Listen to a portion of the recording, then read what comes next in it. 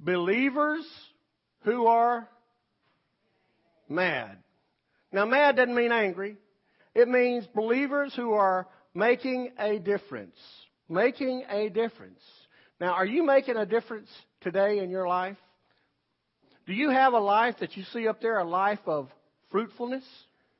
We want to talk today about a life of fruitfulness. And having said that, let me just begin with something that many people have believed. I want to bring to your thoughts this morning. There is an untruth that the church has embraced today. And that untruth is this, that God does not expect His church or His believers to be fruitful, just to be faithful. Now, that feels good for us. That feels good for us because we define what faithful is. In our minds, if we're faithful, we attend worship occasionally, we attend Bible study, we attend small group, we sing in the choir, we go to committees, and so we're faithful. And the reason this feels so good for us is that when churches close down, like they're doing by the droves today, when the local church body of Christ disintegrates, then we have no responsibility for it because all we had to do was attend. And I just want to say to you this morning, if somebody has preached or taught to you about that, take them to John 15 because there's absolutely no truth. Now let me hit some of you where you live. How many of you are planting gardens this year? How many of you have already planted gardens? How many of you hope you never have to ever plant a garden ever again? Okay. If you were planting a garden, can you imagine putting all the work that goes into a garden? You have to till the ground, you have to fertilize it, you have to plant the seed, you have to hoe it, you have to water it on occasions. How many would be just real thrilled if all you got was green bushes? A lot of nice, pretty green leaves. Wouldn't you like that? No, because there's too much work going into it. You see, the truth is God has put a lot of work into you and I, and He expects us to be fruitful. I'm reminded of Tom Landry, my wife's favorite football coach. You remember for years he coached the Dallas Cowboys. Tom Landry said that the task of a coach is to make men do what they don't want to do so they can be what they've always wanted to be. You see, that's what our Lord is trying to do with us. As He works in us, He wants us to do those things that we may not want to do, and many times we don't want to do them. That we can be what we want to be, because I truly believe this. If you're a follower of Christ, you want to be fruitful. You want to be fruitful.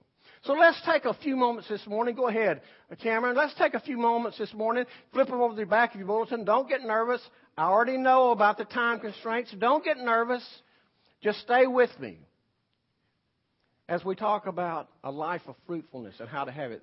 Let's begin with the expectations for a fruitful life. What are the expectations? Where do they come from? Are they really there? Well, I will suggest to you three things. First of all, I'll suggest to you that it's a divine expectation.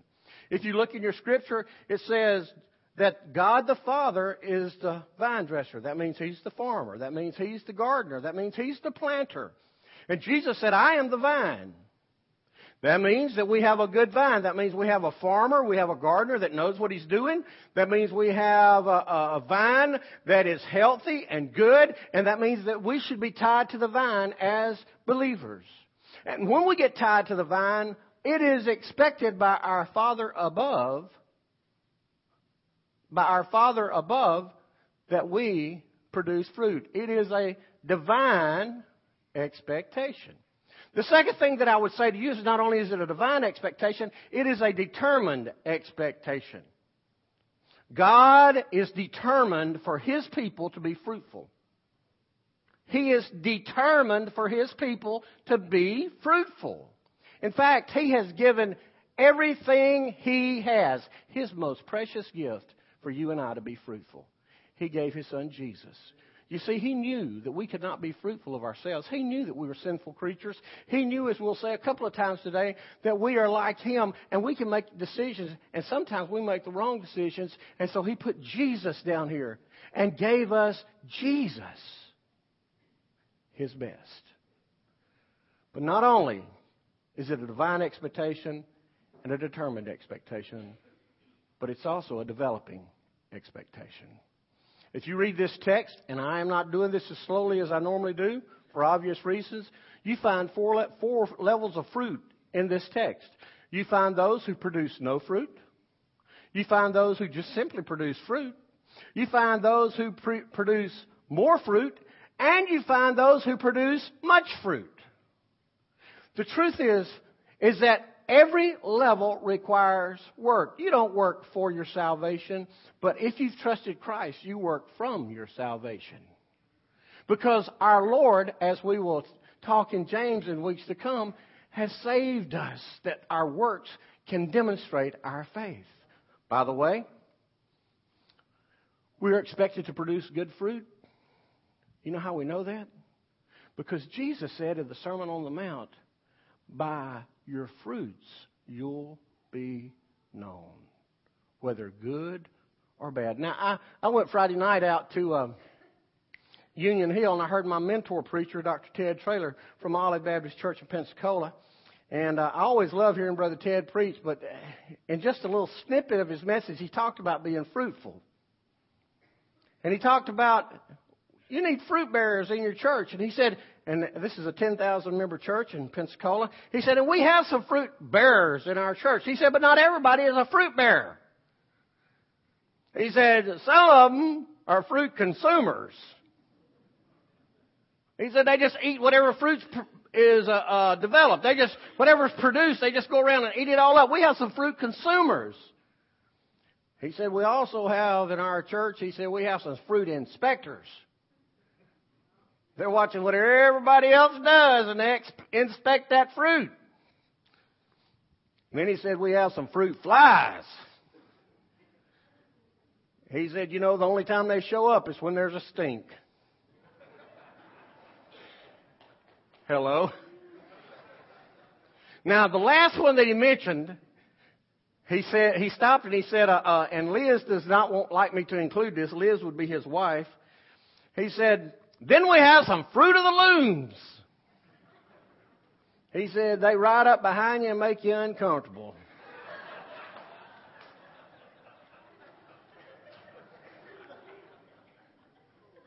You know what the Lord wants us to be? He wants us to be fruit bearers and live a life of fruitfulness. It is an expectation that is divine, it's determined, and it's a developing expectation. And so, what are the essentials? Number 2, what are the essentials for a fruitful life? Well, I believe the Bible gives us some very clear definition. Now, hang on here. You're going to like this. I don't care if it is me up here. This is good.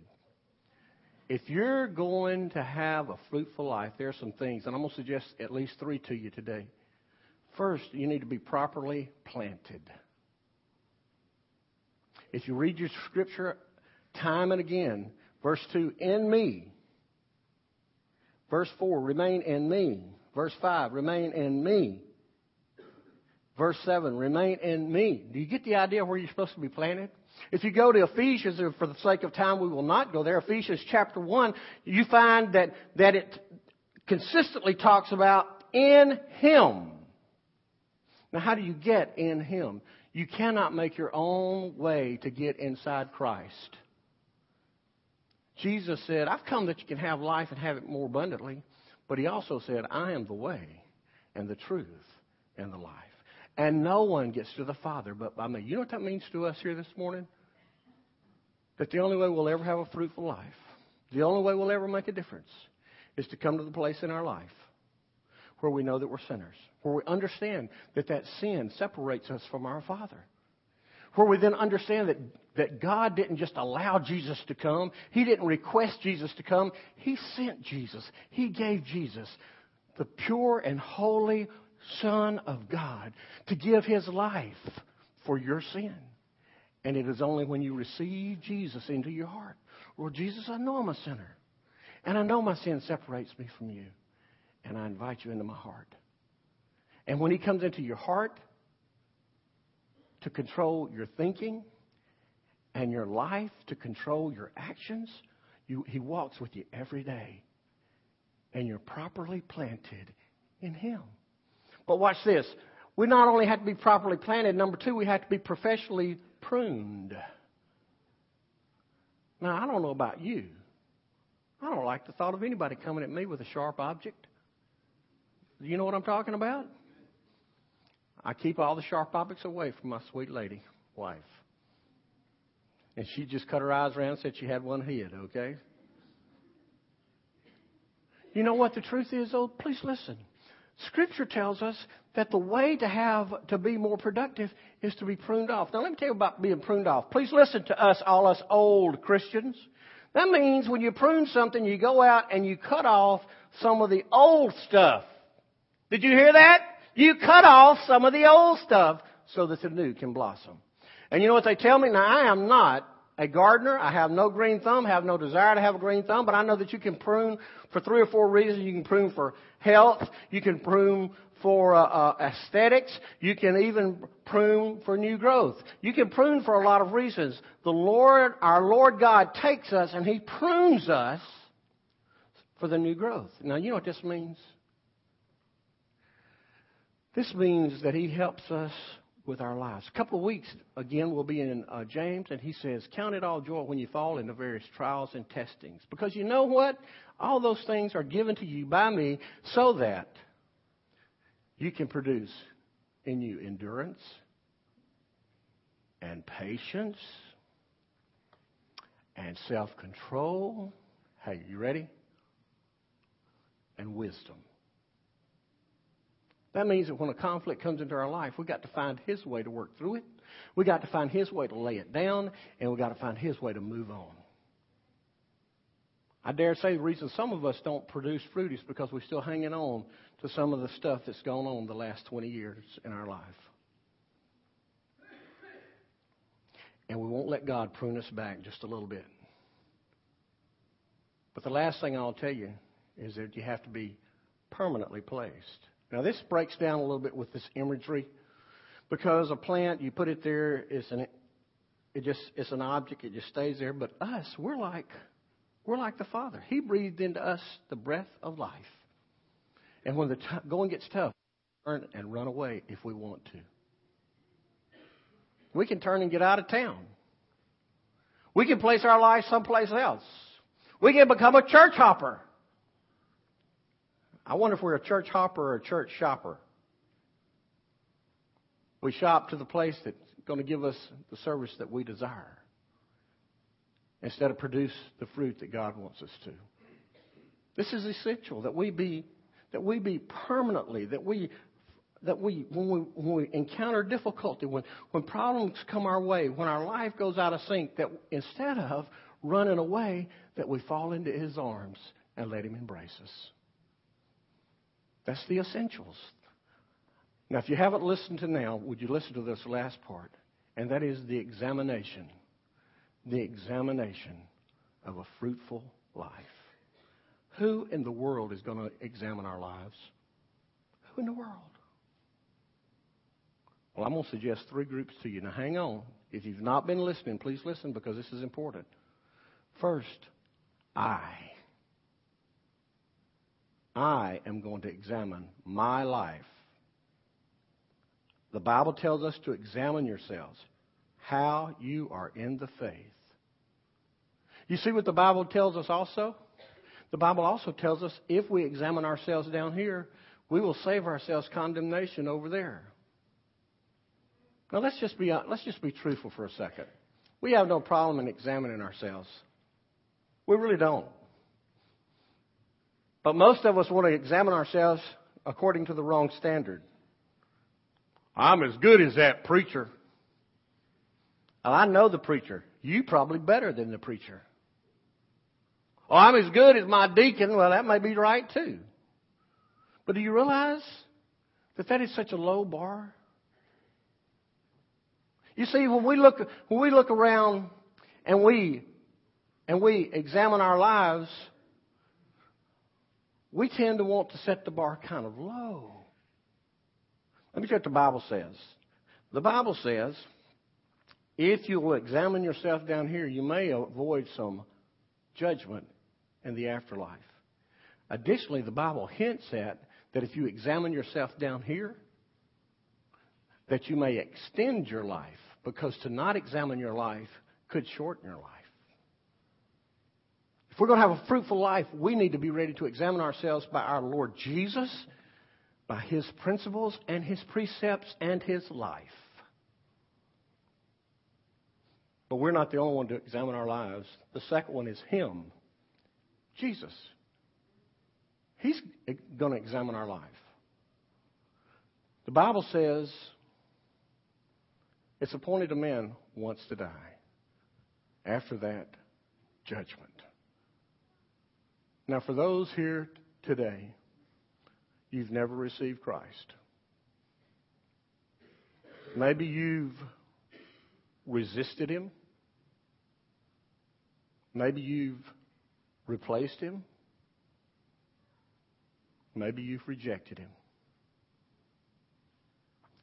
For those who are outside of Christ, the Bible tells us that one day you'll stand before Him at the great white throne judgment.